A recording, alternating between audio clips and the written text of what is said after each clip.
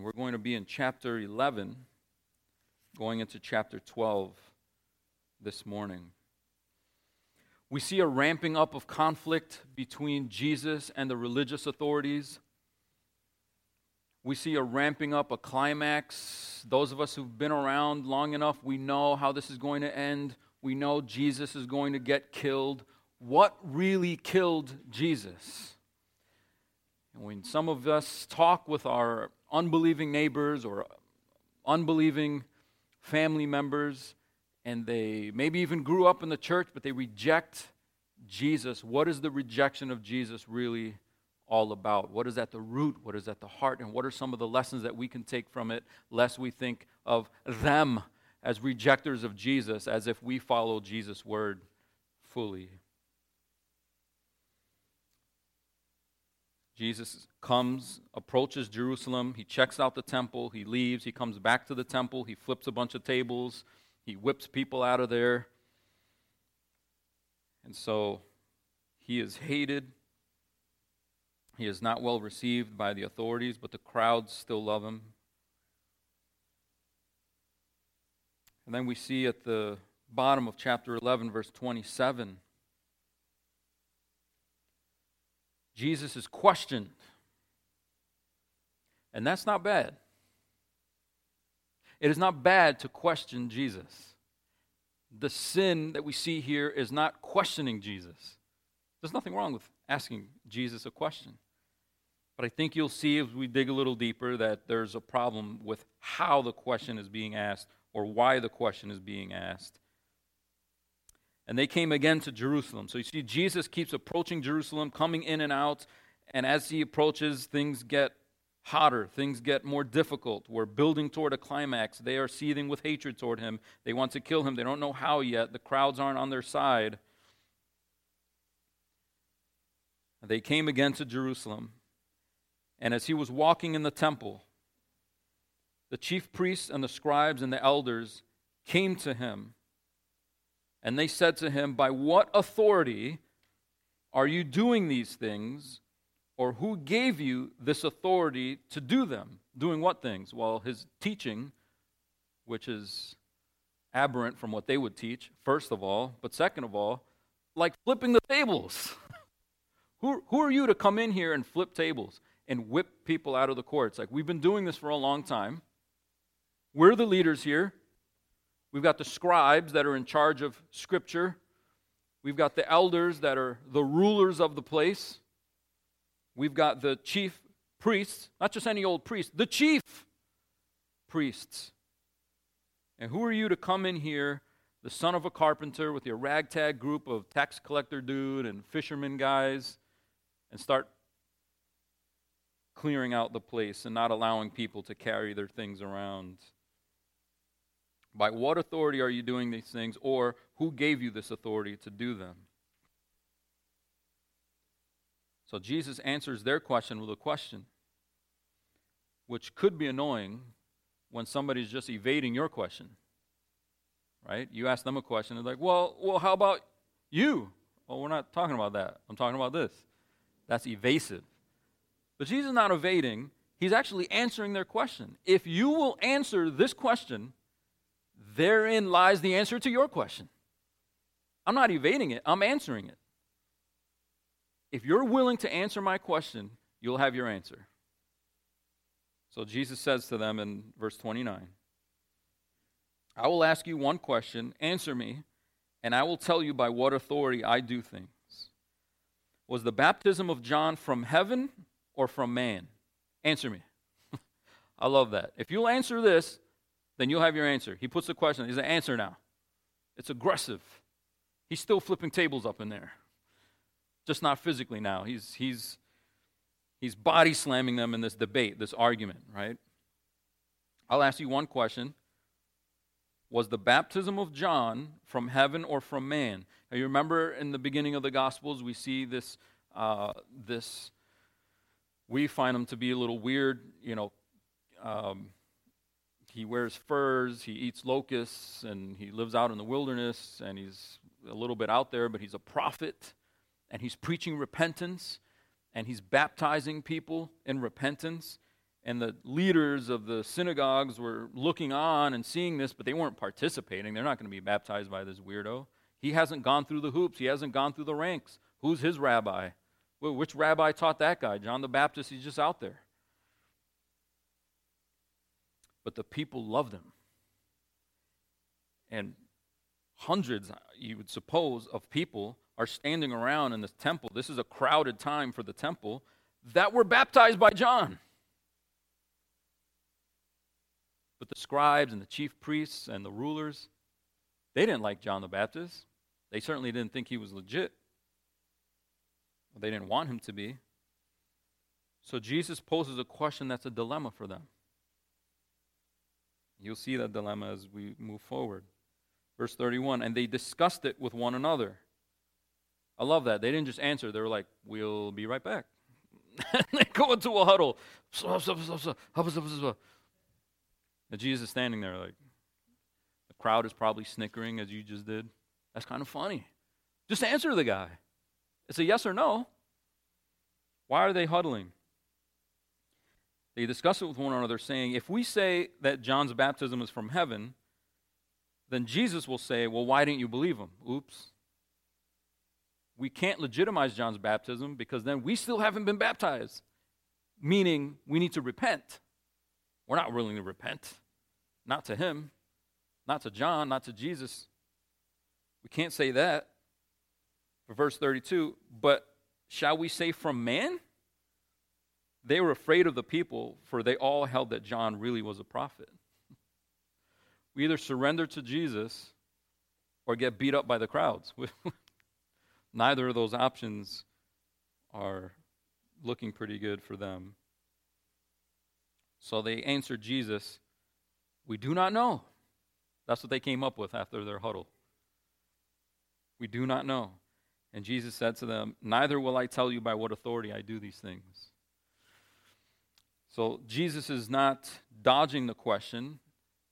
He's exposing the fact that they really don't want the answer to the question.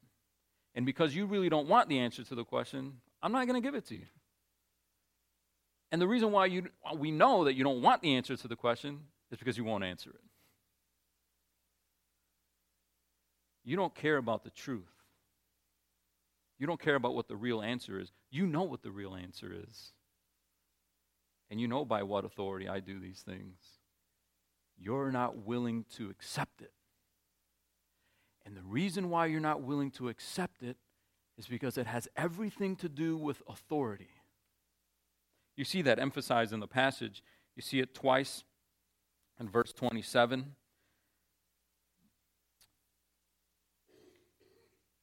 Or verse 28. They said to him, by what authority do you do these things? Or who gave you this authority? Then you see it again in verse 29. If you answer this question, I'll tell you by what authority. You see Mark laying it on thick in verse 27 that he was confronted by chief priests and scribes and elders. These are the ruling authorities there. And they want to know, as you come in here and try to upend how we do things, we want to know, who is your authority such that you would subvert our authority? That's really the question. Who are you to contradict our authority? What kind of authority is that? And the reason why they don't want to answer the question is because if they say that John's baptism was from heaven, then it legitimizes Jesus' baptism, which means it legitimizes his authority. You remember at Jesus' baptism, God pronounced, this is my beloved son. But if they deny it, then they lose the crowd. And if they lose the crowd, what happens to their authority? Let me tell you something. You can call yourself a leader all day long. If you don't have followers, guess what you're not? A leader. And so leadership without the people, authority with no one to rule over, a bully with no one to pick on, a swindler with no one to swindle, a villain without any victims, what are they? They can't lose the people. Whichever way they answer Jesus' authority, they lose theirs. And that's why they can't answer it. This is a battle over authority. They love it, they want it, and they will not be dethroned. That's their problem with Jesus. Their problem isn't that he's healing people. Their problem isn't even that he's famous. Their problem is that he's contradicting them. And he's putting them in this corner where they have to either surrender and follow or lose the people, at least at this moment.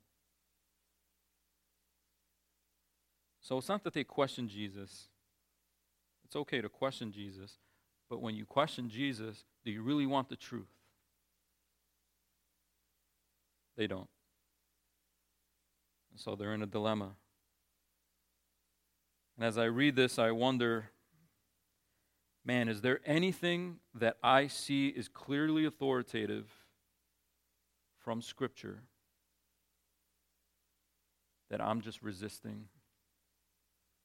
Is there anything you know is clear is God's will, and you're just not doing it? What's missing is not that you believe it's true. What's missing is that you are not living in light of its truth. You're resisting it. You're rejecting it. That puts us in bad company. Because the rejection of Jesus here, the rejection of his authority, stems from a heart of hatred. Man's natural heart is one that seeks autonomy. No one tells me what to do. And when Jesus shows up and says he's king, he's by virtue of saying that, saying, you're not king, I'm king. On the throne of your heart should be me, not you. And it stems from a place of murderous rebellion. You may go, that's a little exaggerated. Well, no, it's not. If that were exaggerated, we wouldn't have just had a piece of bread that represents a shattered body and a cup that represents spilled blood, because that's what we're getting into here. Jesus foretells it in a parable. It starts in chapter 12. By the way, just as a reminder, many of you know this already, maybe some of you don't, but when you were reading the Bible, the numbers weren't there. Mark didn't put chapter numbers and verse numbers.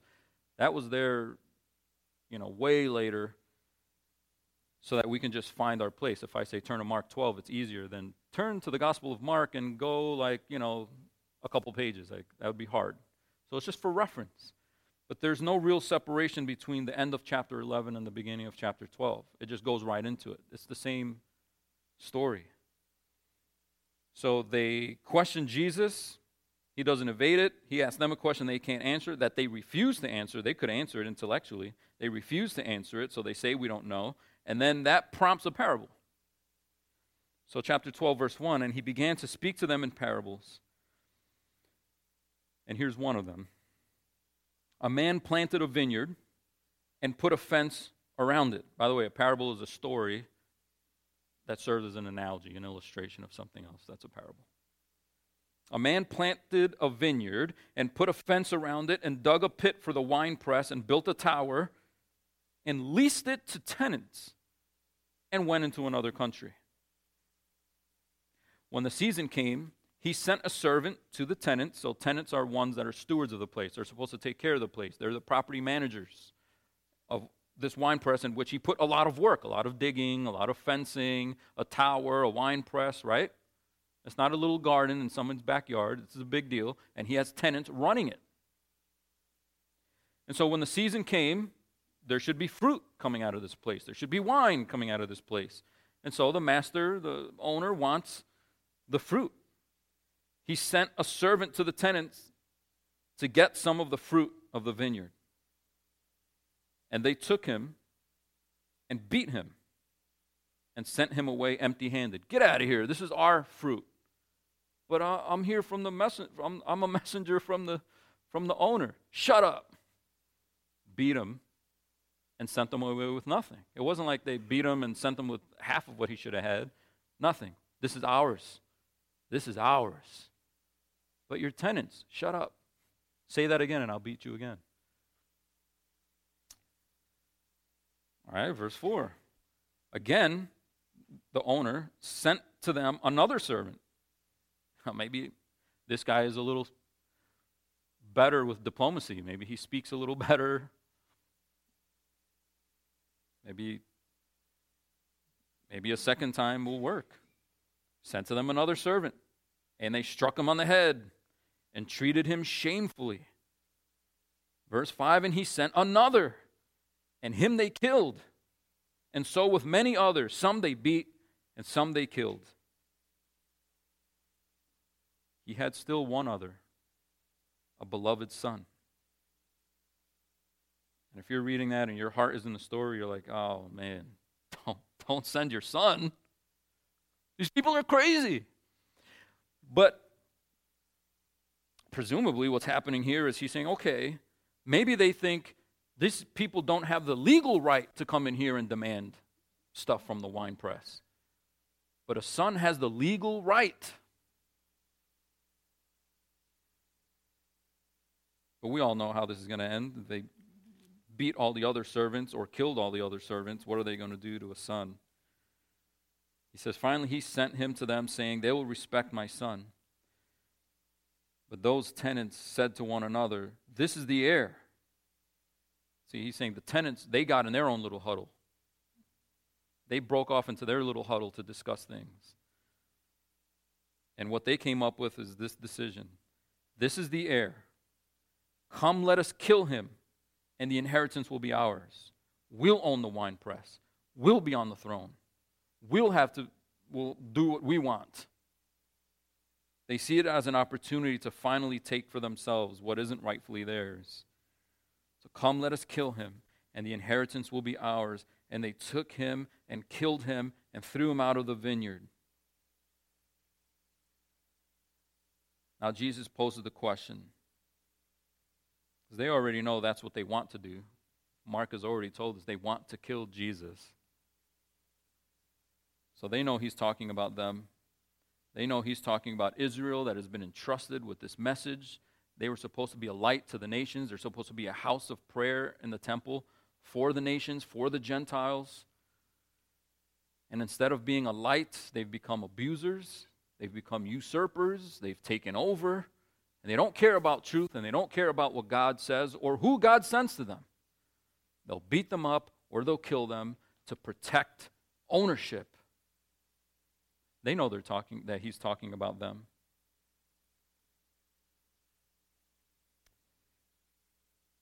But Jesus includes a warning.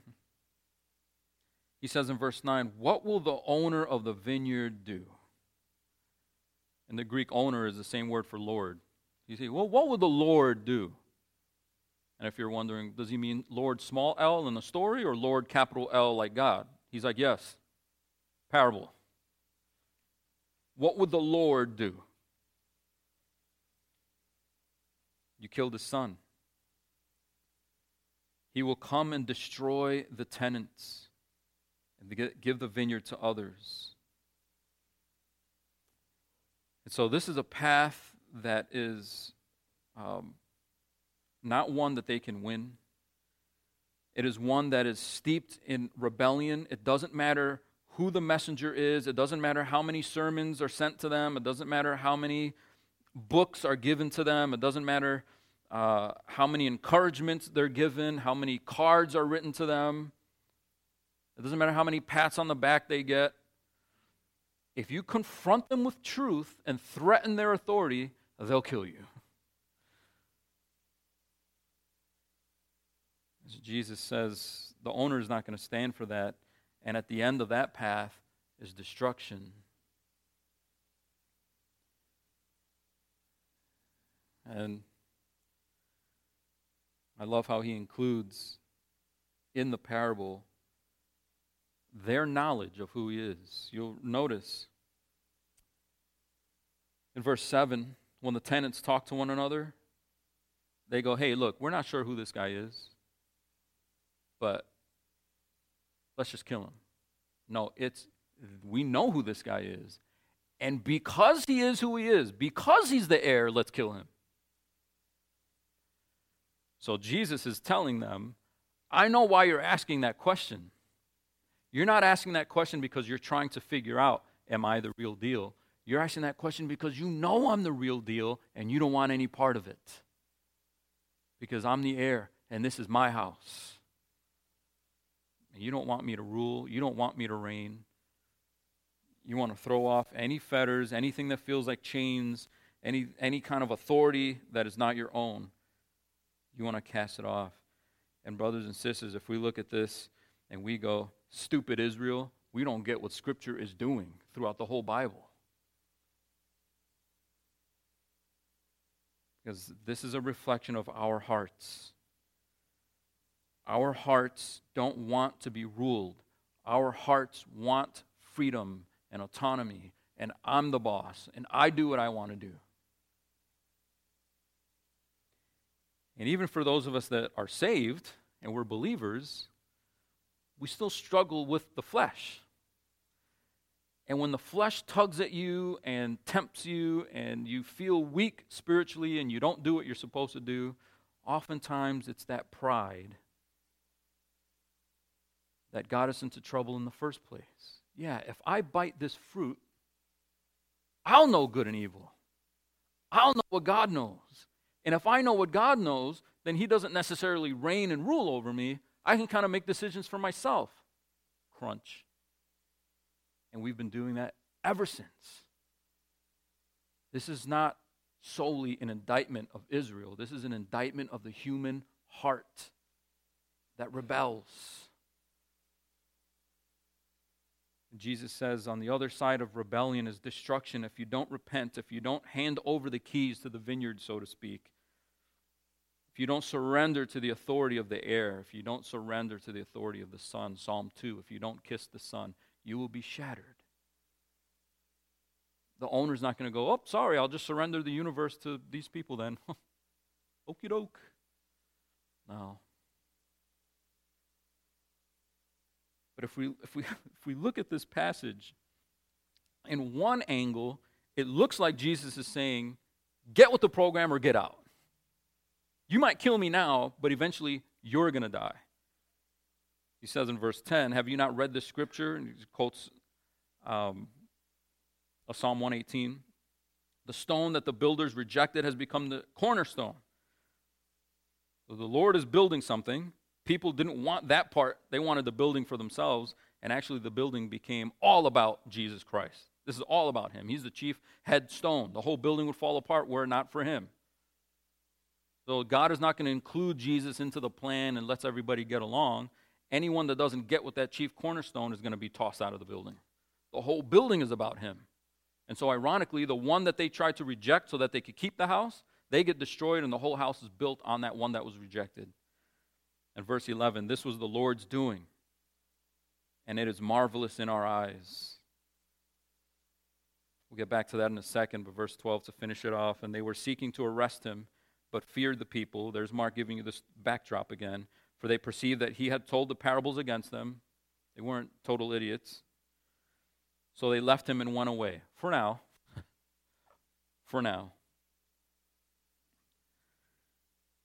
But that quote from the psalm, you rejected the stone, and that stone has become the head corner, the cornerstone. This was the Lord's doing. So when you look back at the parable, you don't go, oh, don't send your beloved son. What is he doing? What an idiot. No, He knows what's going to happen to the son, and He does it anyway. It is His doing. And it is through that suffering of Christ that Christ will become the cornerstone. It is through that rejection by the tenants that the heir really rises to the throne. Ironically, what you wanted to stop happening, you made it happen.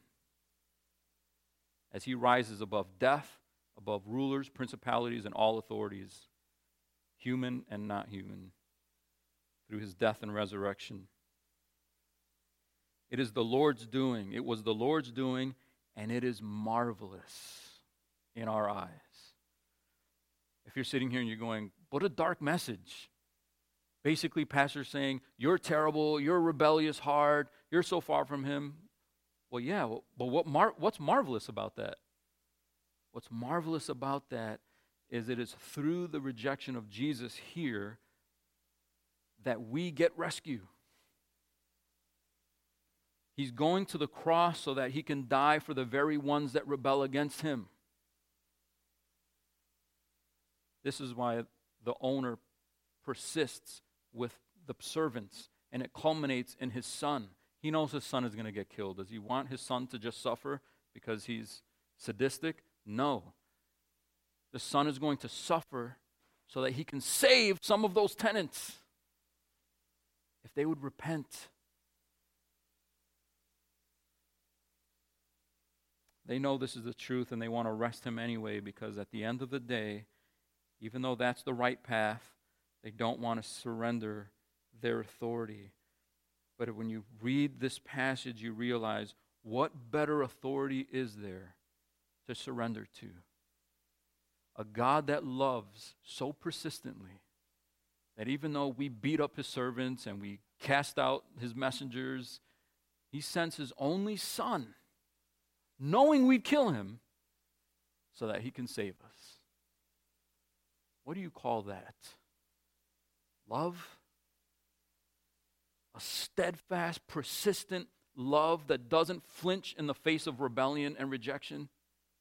He persists to offer the opportunity to change, to repent.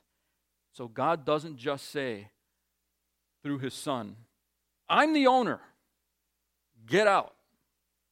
He's saying, I'm the owner, and I know you find it so difficult to trust me with ownership over you. But let me demonstrate it. Even if you kill my own son, I'll still offer a way through that death and resurrection for you to change. That is unimaginable love. We have a hard time forgiving someone if they take our parking spot at work. Kill your son so that the killer of the son can be saved by the son? If that's not marvelous in your eyes, then the only thing marvelous in your own eyes is your own authority. But I can tell you from my own experience, my own authority over my own life is terrible. When I don't do things the way the Lord wants me to do them, and I do them the lazy way, the way that comes naturally to me, I make a mess of things. He doesn't give us rules because he wants to flex his ownership over your life. He gives you rules because he wants you to follow a path that's best for you. So going back to the garden, you remember when Cain, hatred is rising up in his heart against his brother. You remember that? His brother Abel. And he's mad because God didn't receive his sacrifice the same way that Abel's sacrifice was received. Does God come and just kick him in the head? Does God come alongside him and just say, Cain, you idiot? He has a fatherly conversation with Cain. You can just see him kind of getting down and saying, Cain, don't you know that if you do it the way I'm telling you, things will go well with you? God is saying, my heart is that things go well with you. My heart is not to make things difficult for you and just say, I'm the boss, you shut up. Even though he has the right to say that. But his heart is for things to go well with you. And he gives them a lesson. Because of what's happened, there's this thing called sin. It is rebellion, and it crouches, and it wants to pounce on you, and it wants to master you. But Cain, you have to master it. If you don't master it, it'll totally own you, and if it owns you, things won't go well with you. What is the opposite of things going well with you? Things going terrible for you. I want things to go well for you.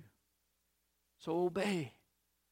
Obey not because I'm the rule maker and I like rules. Obey because I'm giving you advice and commands, yes, but that if you follow them, things will go well with you. But if you reject the ruler, you can't be a tenant in the house.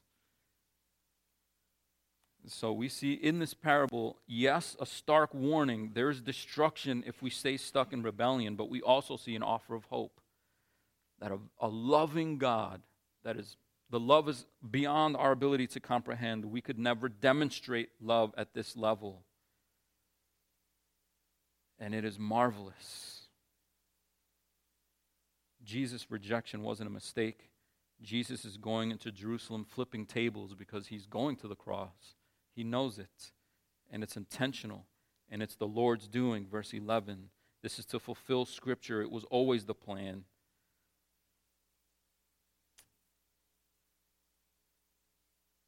So Jesus becomes the foundation of our rescue from our own rebellion. What stage of rebellion are we in now? If you're going through something, you're having a hard time, or maybe somebody calls you out on something and you're not feeling it, and they pull out the Bible and they're like, well, I don't know, the Bible says this. And your first thought was, don't preach to me. Doesn't that echo the rebellion we see in this passage? Who are you to tell? Who are you to tell me? I'm not anybody, but if Scripture says it, what are you mad at me for? Kind of sounds like killing the messenger.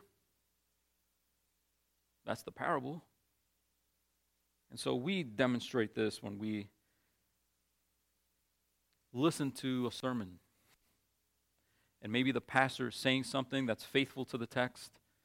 It's not just the pastor going off on his own opinions, but I mean, you look down on the page, it's there, you see it, God's saying it, but and we don't say it explicitly, but somewhere in the back of our minds or deep in our hearts, we're basically saying, nah, I'm not going to do that. I'm not going to do that. I see that it's true. I'm not doing that. Or I'll do that some other time. Maybe that's for other Christians, better Christians than I am, but that's not me. Doesn't that stem from the same brand of rebellion that we see here? Because some of you may be in here and you're still ignorant. You're still not sure, is Jesus the way? Did he really rise from the dead? Is he really the Son of God? And you're wrestling with that. That's okay. That's part of the journey. But some of us, maybe we're in here, we're convinced Jesus is the way, the truth, and the life. He's king. He's the heir. I just don't do everything he says. But it stems from the same heart of rebellion. And I love what Jesus is doing here. He doesn't just flex his authority, but he demonstrates the love of the Father. Guilt is often a poor motivator. Do this or else. But do this and you'll see how marvelous. And Jesus does both with the parable, doesn't he? If you reject, there's destruction. There's the warning. There's the spank. There's the splash of cold water. But then he also billboards the sheer love of God. I'm not going to be killed because, oops, I took a wrong step. I'm going on purpose. I'm going because it's the Lord's doing. And in that doing, I become the chief cornerstone upon which a building is built, and you can be a part of it. Not by fixing all the wrong you've done, but by coming on board with grace. You repent, and forgiveness is extended to you. We want to go home not just saying, okay, I believe that God is God, Jesus is Lord, and that what he says in the Word is true. We don't want to leave either A, knowing certain things that are true and just ignoring it. That's disobedience. Parents, you've found this out, I hope. But if you tell your child to do something and it's not that they do the opposite, it's that they just don't do what you said, that's still disobedience, right? And so we can be stuck there where it's not that I'm sinning in doing something wrong, it's just that I'm not doing the something right that I should be doing. Yeah, that's sin. But nor do we want to say, you know what, I don't want to study the Bible because the more I study the Bible, the more rules I find out. And the more rules I find out, there's more stuff I got to step up to. I'd rather stay in ignorance. But that's also a brand of rebellion, isn't it? Here's truth that I should be learning it so that I could follow, but I don't want to follow it. So let me just not learn it. And so our own laziness when it comes to studying the Bible and studying what Scripture says also stems from the same heart that Cain had, that Adam and Eve had, that these Israelites had. And we share that universal bent to go, like making my own decisions. But if we're truly surrendered to the authority of Jesus Christ, we'll surrender to his word. We'll surrender to what he says. We'll consult Scripture and not huddle in our own minds with our own thoughts and go, what am I going to do here? Don't discuss it. Do it. So what is it that maybe you're holding out on? Forgiving someone that you know you're supposed to forgive. Talked about that a little bit at the communion time. Is it being prayerful? You know you should be praying. Nah, not really. Is it taking the lead in your home? To be a spiritual leader in your home, especially men? Or is it, my wife got that. She's a better reader than I am. Step up. Right? So there are any number of things that we know are true, but we just convince ourselves that it's okay to just not do them. And it doesn't look like Jesus is Lord in your life when we do that. So let's ask him for the grace that we need to live obediently, not as slavish minions, but as people that have been freed from what really enslaves us, which is the rebellious heart. And we get to serve a loving God that tells us what's true for our benefit and for his glory. Let's pray.